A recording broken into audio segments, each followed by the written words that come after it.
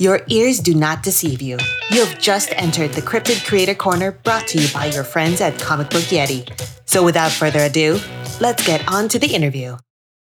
Hello, everybody, and welcome to another episode of the Cryptid Creator Corner podcast. I'm Byron O'Neill, your host for today's show, and today I'm welcoming comics creator Ashley Robin Franklin to chat with me about her new spooky YA graphic novel, The Hills of Estrella Roja, from Clarion Harper Collins Books.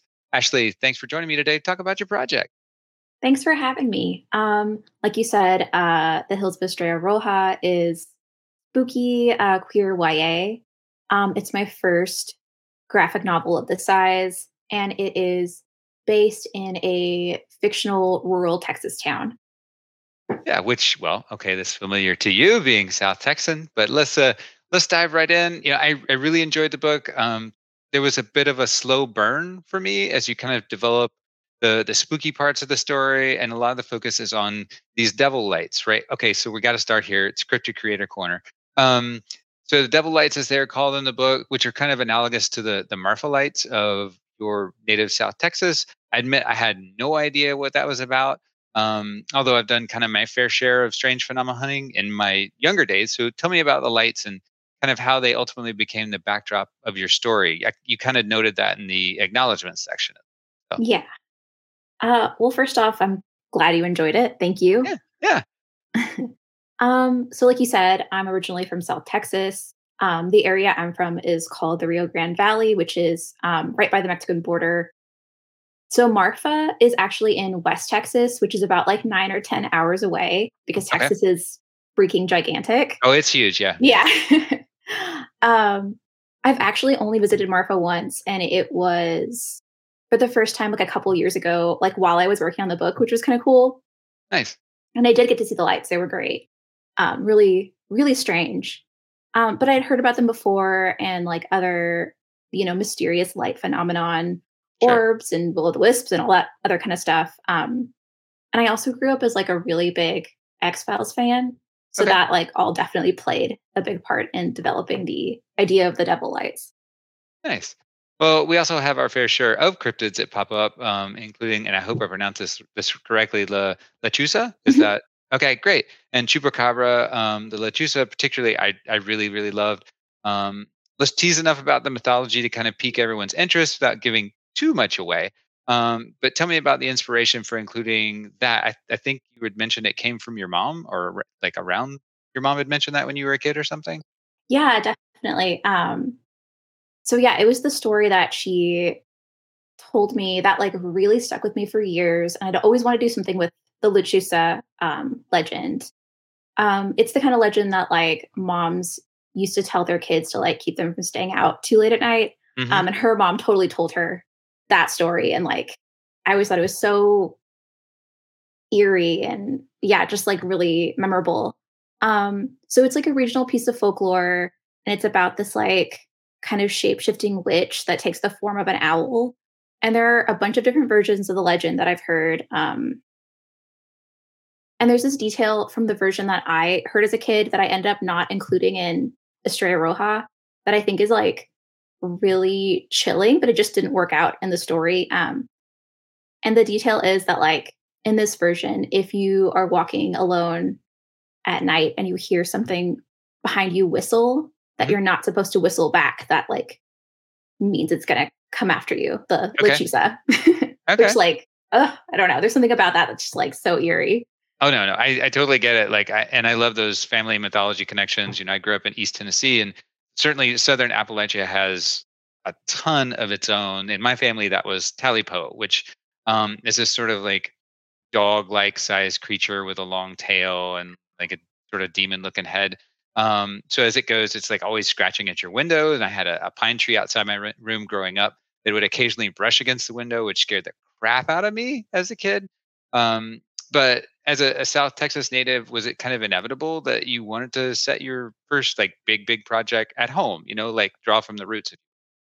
Yeah. Oh my God. Also, that sounds so eerie. I have to look that up later. Oh, Um, Talipo is great. Like if you want a good comic, that it's been in the best I've seen. He Eric Powell, if you're familiar with Eric Powell's work of like The Goon, Oh, on cool. Eisner's and stuff. But Yeah. anyway, he had a comic called Hillbilly, and the Talipo was incorporated in that. So Oh, anyway, that's awesome. yeah.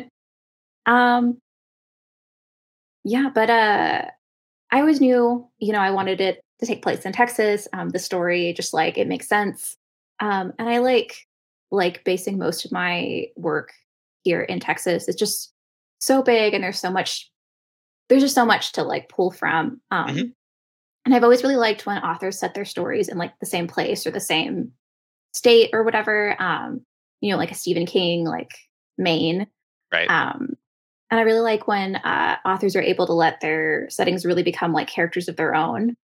And while I don't specify it in the book, yeah, like I imagine Estrella Roja being set more in like West Texas than South Texas. Okay. And that's really just because like there's so much beautiful desert scenery that I really want to be able to draw. Just like that's part of that was like a selfish reason like that. Right. Um, and also like I needed hills and we don't have very many hills in South Texas. Yeah. So that was just like necessary. And like Austin, which is where I live now, is in like the hill country. Mhm. And there's definitely like inspiration in the art from like visits to like beautiful natural areas around here. But there's something about West Texas that just feels like really mysterious. And I've actually accidentally recently set another comic there in West Texas that I'm working on right now. Okay. Okay. Accidentally. Uh huh. Okay. Yeah, I'm like, oh no, how did I do this again? Yeah. Yeah. Well, it always cracks me up when kind of relative newbies to the comics business at large, right? Release their debut as an entire graphic novel, right? It's nearly 400 pages here. And I interview people who do this, and to me that seems so daunting. Like scary as hell. But you went to school for English Lit and minored in studio art. Have comics always kind of been a part of your life? I'm just curious about this route instead of like a novel or some other, medium. Yeah, for sure. I've always been interested in comics as even as like a kid, and I was like a really big manga teen and tween. Okay.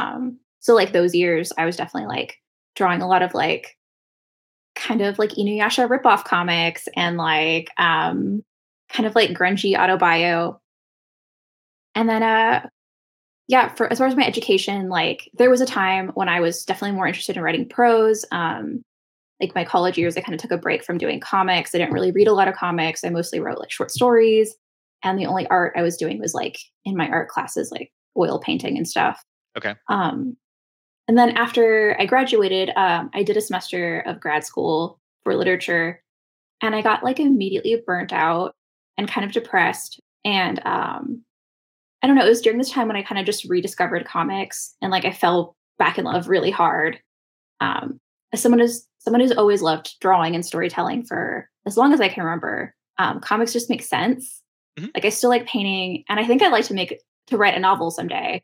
But like I don't know, comics just make sense to me. Yeah. Oh, you mentioned manga. Like, this is something that I've gotten into relatively recently. Oh wow, Just kind of went and pick stuff up. So, I mean, you got to give me your recommendation, like your fantasy oriented recommendation, because I just finished Witch Hat, or like the first volume, of Witch Hat, which I oh absolutely fun. loved. I thought it was amazing. So, what you got? What's great? Um, I Put you on the have to. spot. Yeah, I know.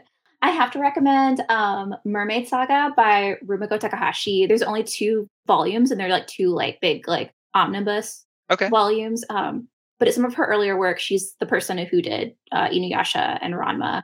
But it's like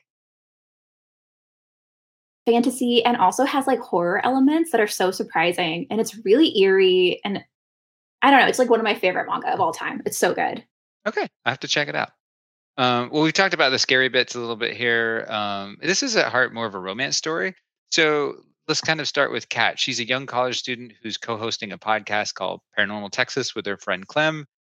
Which so I've kind of set the stage. So take over for me and tell me about Kat and kind of how she kicks off the narrative. Yeah. So Kat's a bit goofy and like kind of chaotic. She's the kind of person who like once she sets her mind on something, she gives it her all. And she's a true believer in the paranormal and isn't ashamed to declare that to the world. She's like really fun to write. And yeah, she kind of just sets the whole thing off because of her podcast. She gets a mysterious note telling her about something is going on in Estrella Roja, and she like is immediately determined to figure out everything about the town. Okay. Are you into like? Are you a believer? Are you into paranormal podcasts yourself? Um, I wouldn't say I'm a believer. I'm not a skeptic. Okay. I kind of like I straddle the middle where it's like I don't know, like I'm open and I'm interested in Mhm. paranormal stuff, but I'm not like yeah, like a true believer. Um, and as far as podcasts, like I think I prefer podcasts that are more about like folklore or myths or urban legends than Okay. like true like paranormal podcasts. Okay. And I also like fictional podcasts that are like have like paranormal or horror elements a lot. Have you heard of the Old Gods of Appalachia? I haven't. Oh, got to check that one out. That's one of my favorites. It's a horror anthology podcast. So Ooh, they take from some of the real mythologies of the region and then kind of a sequential, every episode's building off of this narrative horror anthology concept. It's great, like excellent. ooh, okay. I'm gonna put that on my queue. Yeah, yeah. Well, looking at your other body of work, queer horror romance seems to be a little bit of your wheelhouse, or at least currently anyway. You got plenty of time to pivot. So, what's so appealing about mixing, people who want to get it on with the threat of something supernatural completely out to get them? Were you into horror as a kid, or um, so I think horror and romance work like so well together. It makes sense. Like stressful situations can bring people closer together, and there's like this intimacy in being afraid together. Hmm? Um, and I just personally really like making horror about or making comics about queer people and like horror comics. That just like feels natural to me as a creator in the same way that like setting stories here in my home state just feels right. yeah, Um, and I am working on something right now that's also horror, but it focuses more on like friendship and feelings of community, which also feels kind of related. I just think that horror is like such a great lens for interrogating like relationship dynamics. oh yeah. Well, I mean, so many people that I interviewed during all our Pride Month feature and stuff, found family, those bonds are just integral to your storytelling. Yeah, definitely. Yeah. Do you have a favorite kind of queer horror romance comic, either you're into now or of the past? So that's really hard. I like you kind of cued me in on this question earlier, and I was like racking my brain trying to think of like a good one. And I know that later it's going to come to me, and I'm going to like be so annoyed at myself. No, it's okay. Um, but like not exactly romance, but definitely like gothic and kind of erotic. But When I Arrived at the Castle by Emily Carroll is one of my favorites. Um, and then there are a lot of novels that I feel like kind of fit that category better. Okay. Some favorites are Our Wives at Sea by Julia Armfield and Summer Suns by Lee Mandalo. Those are both like excellent queer romance horror novels. Yeah. The one for me in recent memory was House by or House of the Cerulean Sea. Like Oh that. yeah, That was so good, so sweet. It was just very, very yeah, that was nice. lovely. Yeah. Well, let's pull it back to Hills. Kat meets Mari, who has this kind of thing where she has to return to the family roots, the family nexus, after her grandmother passes. And they're both kind of pulled into this larger conflict when Mari's family legacy kind of begins to unveil itself. So, talk to me about developing them as a character. Um, yeah, so I feel like Mari and Kat are both pulled from like different parts of my personality and also people in my life. Um, they're so different from each other, but in a way that really works. So part of their dynamic was actually inspired by my relationship with my girlfriend. Okay. She's definitely more of the like Mari character. Hmm. So Kat came to me first, like much more fully formed, and Mari was like more work to develop as a character. Um, she's definitely more grounded and like introspective and a planner. And she's not very outgoing, but she's really loyal. I actually think she's my favorite character after finishing the book. Okay. Yeah. What was the sister's name? That was the one that resonated with me so much. Oh, Maybe really, that's just Anna? yeah, yeah. Yeah. Maybe that's just my personality, but yeah, she was the one that I was drawn to. Oh, she's great. Um, I like her a lot too. yeah. Well, you used a fair bit of like current technology kind of to move the narration along. I really like that aspect. I mean, I have a teenager myself. He's 15, so it feels really current and kind of appealing to that younger target audience. I saw a Twitter reference in there. I mean, we're all going through like, is Twitter going to die? What's happening with social media? Blah blah blah. So Yeah. was there ever a reservation about kind of embracing modern communication that fully? I feel like you either got to avoid it and set it your story pre 1990 when nobody had cell phones and nobody could text, all that, or just kind of go full on and embrace it, or it just doesn't work. Yeah. I mean, I felt like I had to put some of that in there because I wanted it to be contemporary and not have like weird kind of anachronistic blind spots or anything. Sure. But I tried also not to like let myself get too bogged down with things being like current or trendy, and just like sprinkle in only what felt essential to move the story along. Because I Okay. didn't want to like look like I was trying too hard to like be cool for the teens or make it feel really dated. Yeah. No TikTok thrown in there then. Yeah, no, definitely not. Yeah. Yeah. Well, kind of my background is in anthropology, so I'm always looking at like the material culture that people create in their comics. I know it's a little weird, but I think it's one of the things that makes this book so much more visually appealing. Microphones, the hats that they're wearing, the glass style, the eyeglass style, a Black Lives Matter sticker, even the nod to the way websites used to look a decade or two ago, hair color. You outdone yourself with these little details that really help ground the book in place. So I'm just curious kind of how you went about setting out your paneling structure, because there's this really beautiful mix of simplicity. And it doesn't do what like the big two do, where you have these crazy splash pages where all the panels are broken up and in kind of weird configurations. But there's these little great topographical additions, like those two extra steps that are leading to the front door in the gutter when they're walking into the house at her grandmother's house. So how do you go about laying your stuff out? Well, as far as those little details you mentioned, for those are mostly just like all notes I wrote to myself, kind of in the margins and stuff. And when it came to drawing time, there were so many instances of my editor being like, "Hey, there's this like a BLM sticker on this laptop in this page," and then like in the next 2 pages, it's missing. So just like shout out and God bless my editor Lily for catching all those things. Nice. I like wanted to, I love like little like where's Waldo kind of moments when I'm reading comics and I'm like noticing all these things that are informing, the background and like my perception of the characters. So that felt like necessary to try to do. Yeah. As far as panels, yeah, I definitely kind of early in my comic making journey uh tried to do like too many of those like bold panel choices. A lot that were like more inspired by like manga than like big two comics, but like there's still a lot of those like borderline illegible kind of panel choices. Yeah. And now I try really hard to like because like legibility. Sorry, legibility is so important, especially to like people who are new to reading graphic novels. So now I try to plan like only doing those in like key moments or like transitional pages. Just like it's fun to do weird little like splashy things, but yeah, like I try to like really reserve my use of them. Yeah. I mean, even the lettering I thought was very approachable.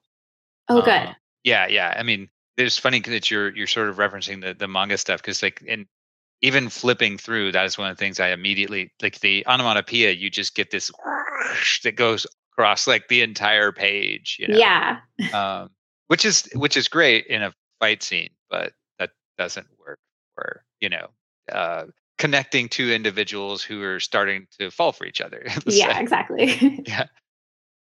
Okay, it seems like a good spot to take a quick break. Hey, y'all. Jimmy recently scored me a signed, personalized copy of Hallows Eve from Erica Schultz after our interview. You've probably had this problem too. I got this great book. Now, how do I display this thing? Well, I discovered this great product from Crafty Comics that lets you showcase your treasured comics, and they even have options for arty slab books too. I got their Flex frame, which is amazing as you can customize the backing, and it even has interchangeable watercolors to coordinate with your space. I opted for neutral gray to match the blue in my room. You can hang portrait or landscape, and it comes with a template to make it easy to ensure that you get it exactly where you want it. To my surprise, my wife, who tolerates my comic stuff, was actually impressed with the overall quality and look. Win! So if you're looking for the perfect solution to showcase your own collection, visit craftycomics.com online. That's crafty with an I. Use the discount code YETI5 and get 5% off your order. All right, let's get back to the show. Well, you kind of had this interesting breakpoint too with black gutter choices. I think that was like part 7. Did you play around with that and see what worked the best, or was that always kind of your intent from the beginning? Because that was a really interesting transition point, because I felt like that slow burn that I kind of referenced at the beginning, and I Yeah. was wondering, okay, how scary exactly is this going to be? And then you ramped it up. And I don't want to give a lot away, but like Yeah. you ramped it up fast. Was that part of that? Was that part 7 is like, okay, escalation. Yeah.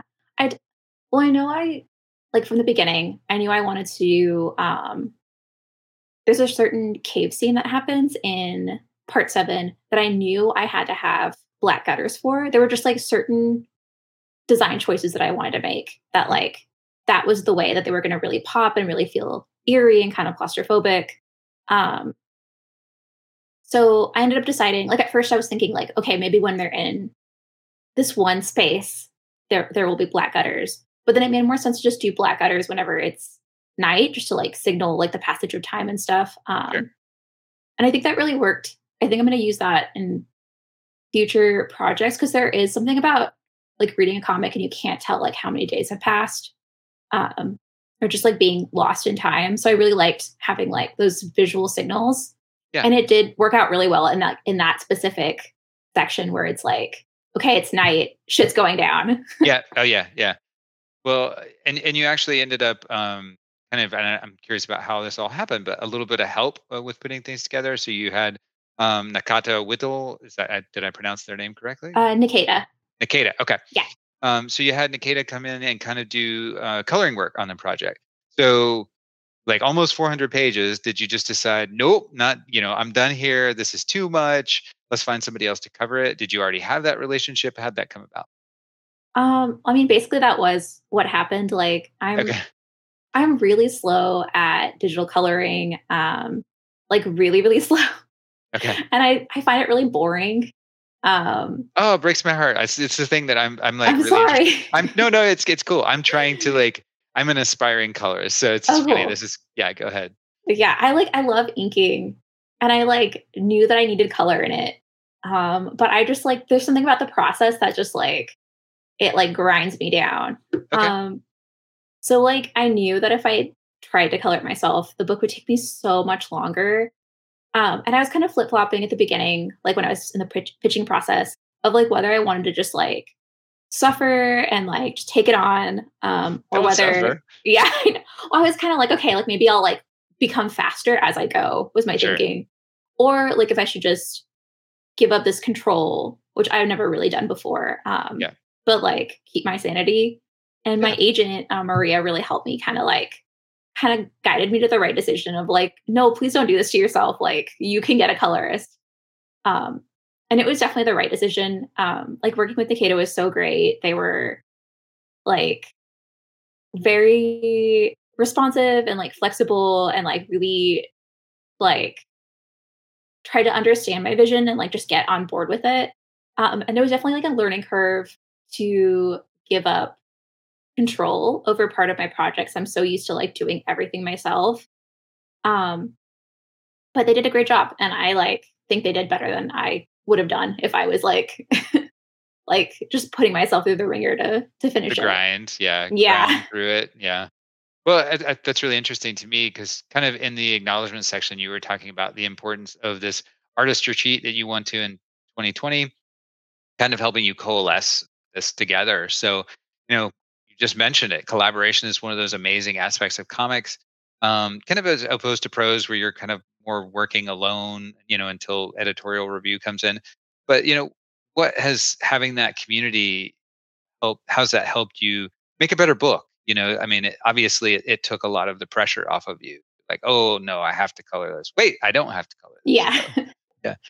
That was great. Um, so bouncing ideas off of other people has like always been really invaluable to me. Yeah. Um, sorry, I have to drink water. Oh, you're good. I was like, wait, I'm allowed to drink water. You're allowed to drink water. Yeah, I don't have to just like keep going while my throat is dry. Okay. No, yeah. Got to take care of yourself. That's what we're talking about with this question. So it's it's relevant. Yes. I was just in the zone, but I was like, wait. Yeah. So I think there's something so magical about having a space like that retreats that you're just like, the space is just like set aside from your regular life. And it's just for making art and like finding community and like being around people while they're making their own work. There's just something about that feels like, I don't want to get too like mushy, but it feels like almost sacred. Like there's like this energy at that kind of thing that's like, it just helps like unstick my brain and really get like ideas flowing. And it's just such a place to like really get like excited about projects and about your work and about other people's work. And like, I don't know, I definitely need to make the time to do something like that again. Cause like my comic process can be kind of isolating. I do just like draw from home. Like I don't have, studio mates or anything. Yeah. But like taking the time to like talk through stuff with a friend or just like get someone to like work side by side with me at a coffee shop or something is like so invaluable to my creativity and also like my mental health. Yeah. Well, I'm just starting to, something that I'm personally sort of interested in is we're seeing so many, and I talk to so many people who have essentially COVID projects, right? Mm. And this seems like a bit of one. I mean, that was in Yes. early 2020 before everything happened. I'm wondering if it's just as a continuum and this continuity, is that changing the stories that we tell, even if they're not about the pandemic, but, just creating in isolation, if you will. So was that difficult, for you kind of just to to work on this, to grind through, 400 pages. I mean, that's a lot, during Yeah. COVID. I feel like the timing of this, like early COVID days, I had a job where I worked with kids and I lost that job. Um, and that was like also while my pitch was out. And so like I like got my pitch picked up. I got my advance. I like was like, okay, like I can like actually work on this all day. Yeah. And it was like it was good to have something to focus on. Like I feel like all my like dread and anxiety and everything was just like, okay, like don't think about it. Just look at this sheet of paper and like focus on that. Um so like maybe not the most healthy, but it was definitely like helped me kind of cope with like how weird my life suddenly was. In a way that like finishing it, I like almost felt this sense of grief. That was like such a like, I don't know, it was like this book is like my friend that was with me throughout Yeah. all that time, all that weird time. Like now what? And also like really shaped the way that, because this was my first, like I've done smaller books before. Right. But this was my first like really big project. My first project as like a person who only works freelance, Mhm. like as my whole thing. And so I feel like it really shaped my kind of routines and my like process in some kind of negative ways, where I'm like now kind of like unlearning, like, oh, like it's not early pandemic days. Like you don't have to just like, I don't know, like focus on this Yeah. thing all day. Like you can leave and you can see people and you can like Go for a walk. do mental health. Right. Yeah. But like I'm really grateful for the timing of getting this project because like I don't know what else I would have like put all that energy into. And you would have gone crazy. Probably, yeah. I feel Yeah. like so many people either they went so hard on a project, or they like kind of lost the ability to work on stuff for a while. Um, and I have friends who are like in both camps. And I really think that like the only reason I was able to like go so hard on this book is like because I got it right at the start, and because there was like deadlines and like money involved. Yeah. Yeah. I mean, deadlines matter for sure. Yeah. Yeah. Well, you just kind of mentioned working with kids, and so what appeals to you specifically about working in the YA space? Um, I was working with younger kids, but I really like YA. I really like YA comics. I don't read a lot of like YA novels. I also really like stuff for kids, like middle grade stuff. Mhm. And I think YA specifically is just like such like a ripe space for exploring like really big feelings because of the age range, like big like it's just like a big transitional time. That's so interesting to play in. And there's so many subcategories to YA and like genres within that space. And a lot of my personal favorite graphic novels just happen to be YA. And I want to do more YA. I also want to do middle grade at some point too. Like I kind of just want to make comics for everybody. Yeah. Yeah. That's yeah. Yeah. I'm sort of on the back burner. I've got a project that I'm working on, and I really struggle with, okay, do I want to try the YA space with this? Do I want to not and just, it's just essentially an adult book or whatever. Yeah. And what are those, even what is the line, I guess, is where I'm struggling with, because um there's a lot of projects that I see that are labeled YA, and they feel like they're too young, Yeah. for those well, young adults. Like, I hate to call them kids, Yeah. because it just feels sort of insulting. I see what my 15-year-old is exposed to, and what he's reading and what he's into, and it's just, to me, it's just this weird mental space. But I thought you did it like really, really well. Like, you hit a really nice pocket. Um, Thank you. yeah, yeah.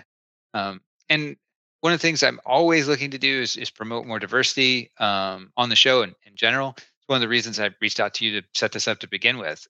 You're way younger than I am, but queer representation in the YA space, especially, is kind of more of a new thing. So what does putting this out there in the world with queer and non-binary characters at the forefront, instead of as the token character, or playing a secondary role, where you can put two queer characters' relationships front and center, mean to you? Yeah. I mean it feels essential. It's definitely like the only type of story I'm the only type of let me rephrase that. It's definitely like the only way I would have wanted to tell this story. Um, and I think that like the YA world, especially, like we're really seeing like so much more of this. We have been like the last couple of years, Yep. like so many like super diverse like creators and stories, and like not just like, oh, these people are gay. It's like, okay, this character's like non-binary, or like, oh, like I don't know. There's so much more nuance that I'm seeing, especially like in YA, and not as much in like media for adults, which I think is interesting.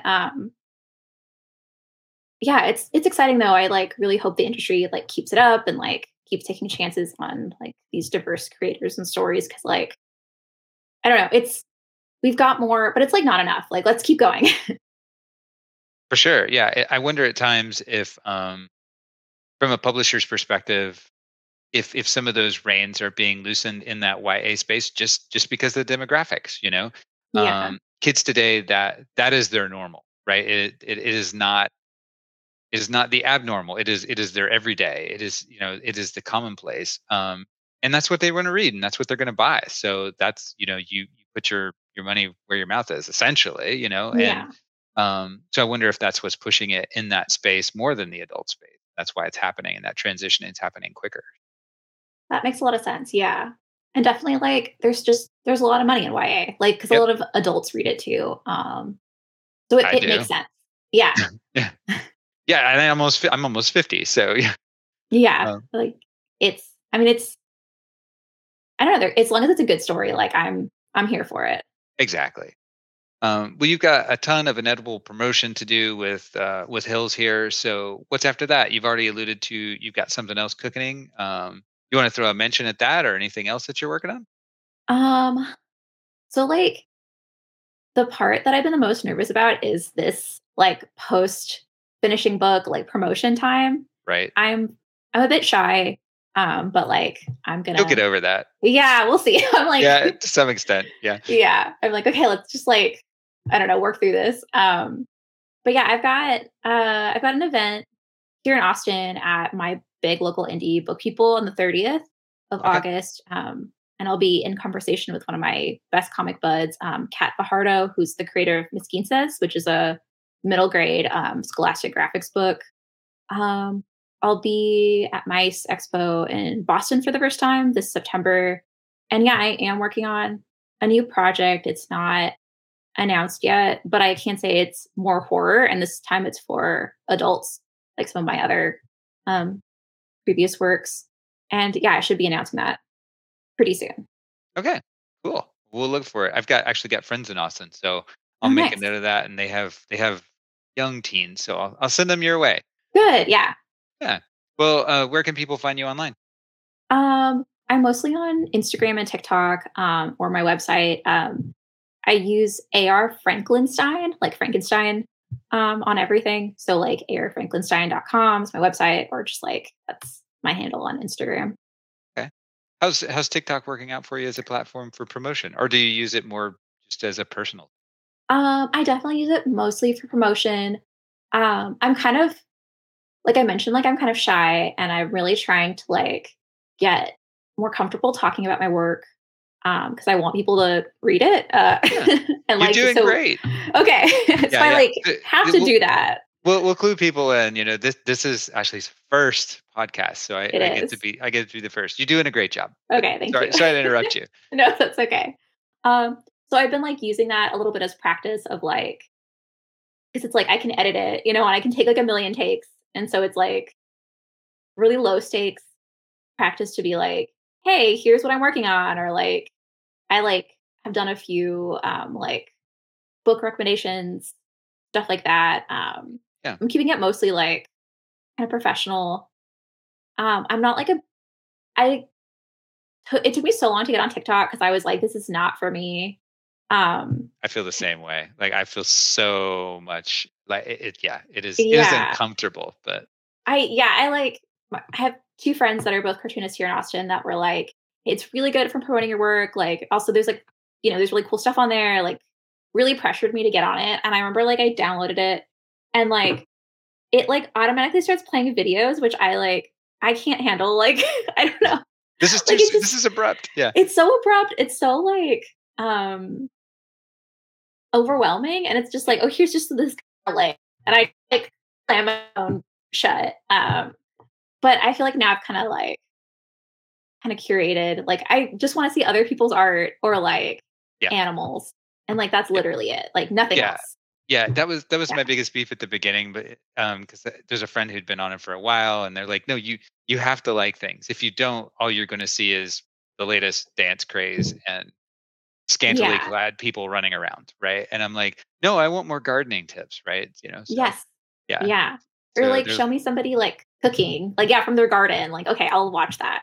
right, yeah. Well, we've seen lately kind of the health impacts that the medium is taking on creators, mental, physical, emotional. All these things kind of came to the forefront with the hashtag comics broke me, which like totally broke my heart. You just completed nearly 400 pages in this project, the course of several years. So, what advice do you have for folks listening in that are struggling creators or people thinking about a career in the field? This is YA, so maybe they're reading that and being like, "Oh, I would love to do this too." So, what have you got for them to kind of help them stay holistically healthy, to address that mental health? I mean, a COVID project, so I think this is especially relevant. You had to Yeah. take care of yourself. Um, I'd say for the physical stuff, um, the book Draw Stronger by Creota Wilberg. I don't know if Okay. you've read that or seen that. No. Oh god, it's great. It's like all just like stretches and like explanations on like how your muscles work and stuff. And it's like really informed my daily stretching routine. Okay. I definitely recommend that to like anybody who does like any kind of like cartooning, animation, like writing, just like anything where you're at a desk for a long time. It's like, oh, it's You're great. hunched over. Yeah. Yeah. Yep. And then just like, yeah, developing a stretch routine, setting a timer like to when you take breaks and like drink water and like go on walks. Like every time I fall off that routine, it like impacts my physical well-being, but also like my mental health. Like those two are so intertwined. And then for mental and emotional, honestly, that part's been like such a learning process for me, like specifically on this project. Just like taking the time to remember that like I'm a person and not like a comic making machine. And like, I don't know, like learning to like untie my self-worth from like my success or like productivity have been such a big part of the process, which is like capitalism, capitalism brain. Um, Yeah. but like, I don't know, if you can afford it, like therapy is like, I like for a long time was like, what therapy? Like I'm not a therapy person, but then I'm like, oh my God, yes, no, I am. Everybody needs a little help Yes. And like, now and again. there's so many, I don't know, it depends on where you live, but there's like, even if you think you can't afford it, like there are affordable, like low cost options. Like I went to a place that was all online and it was with like student run therapy sessions, but they were great and they were like extremely affordable compared to like, what I would have paid at like a different place. Right. But yeah, if you can't do therapy, I mean, do something else, like have check-ins with friends or like other creators that can understand like what you're dealing with. Just like don't let yourself become an island. Like you need other people and like to take care of yourself. And like also there's no shame in asking for deadline extensions. Like shit happens and like the people that you're working with probably understand that they're also people. Yeah. Yeah. Yeah. That have their own problems and, Yeah. they get it. Yeah. Yeah. I think that communicate. I mean, I worked in the music business for 15 years, doing production level stuff, and like that communication is just so critical. Yeah. Because it does. Everything happens. And it can be so scary at first, especially if you're like new to working with like a bigger publisher. It's like, oh no, like they're gonna get mad at me if I, need like 2 more weeks. But it's like, no, they're just a person. Like they also like don't want you to hurt yourself. But they will get mad if you ghost and don't tell them what's going on. Exactly. Yeah. Yeah. Well, actually, thanks so much for hanging out with me today on the show. It's been a lot of fun. I can honestly say, as your first podcast experience, you've done great. You have this wonderful light. I hope that like people get out to like meet you in person and come get your book signed. Because you're really delightful. Thank you so much. Yeah. Oh, and one more thing before I forget. Your bio tells me you like moss. Like I'm a gardener at heart. I like moss too, but I've never seen it in somebody's bio. So tell me about your undying love for moss, and clearly all your TikTok feed is a whole bunch of moss. There is a lot of moss on my TikTok feed. You're right. Some of that moss stuff is really cool though. These little terrariums that people grow. I'm like, how do you have this much time in your life? I don't know. Crazy. I don't have it in me. But I guess like living in Texas, like seeing moss is so rare. Like there's like a couple places like I know I can find it. But it's always like really exciting. I guess because like I don't know, I'm like more used to seeing like kind of arid like cacti and stuff like that. Succulents.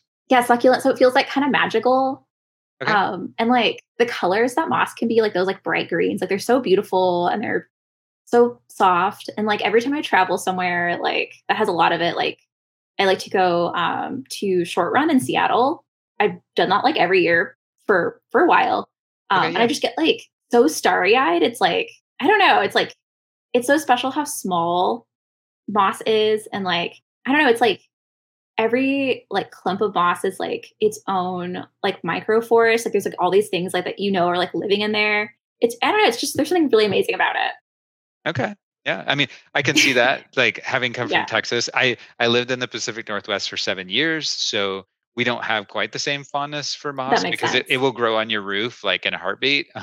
Yeah, I've seen Yeah, that, and it makes your roof look like so enchanted and magical. And I can see why it would be bad, but it's like, okay, now you're a witch. Like if you have moss growing on your roof. yeah. Well, I can see the project you have coming up in the future, which is going to be a story about different kinds of mosses that you won't mind coloring. Yeah. Oh no, that's true. That'd be nice. That'd be Yeah. fun. All right. Well, the Hills of Estrella Roja drops in late August. Is that still the timeline? Yes, the Okay. 29th. All right. Make sure to call your local shops. Get your order in advance online. Those advance orders matter a lot. I love the book. It's a dope book. Help Ashley out here. Um, so whatever kids are saying these days, if it's dope, if it's fire, right? It's all these things. It's fantastic. I will continue to beat on this drum, and I have for some time though. If you want more diversity in comics, you have to support its creators, and that means buying its books, right? So buy it. Ashley, anything else you wanna add and throw in there? No, just thank you so much. I've had a great time talking to you. All right. Well, this is Byron O'Neill on behalf of all of us at Comic Book Yeti. Thanks for tuning in, and we'll see you next time. This is Byron O'Neill, one of your hosts of the Cryptid Creator Corner, brought to you by Comic Book Yeti. We hope you've enjoyed this episode of our podcast. Please rate, review, subscribe, all that good stuff. It lets us know how we are doing, and more importantly, how we can improve. Thanks for listening. If you enjoyed this episode of the Cryptid Creator Corner, maybe you would enjoy our sister podcast, Into the Comics Cave. Listen and subscribe wherever you get your podcasts.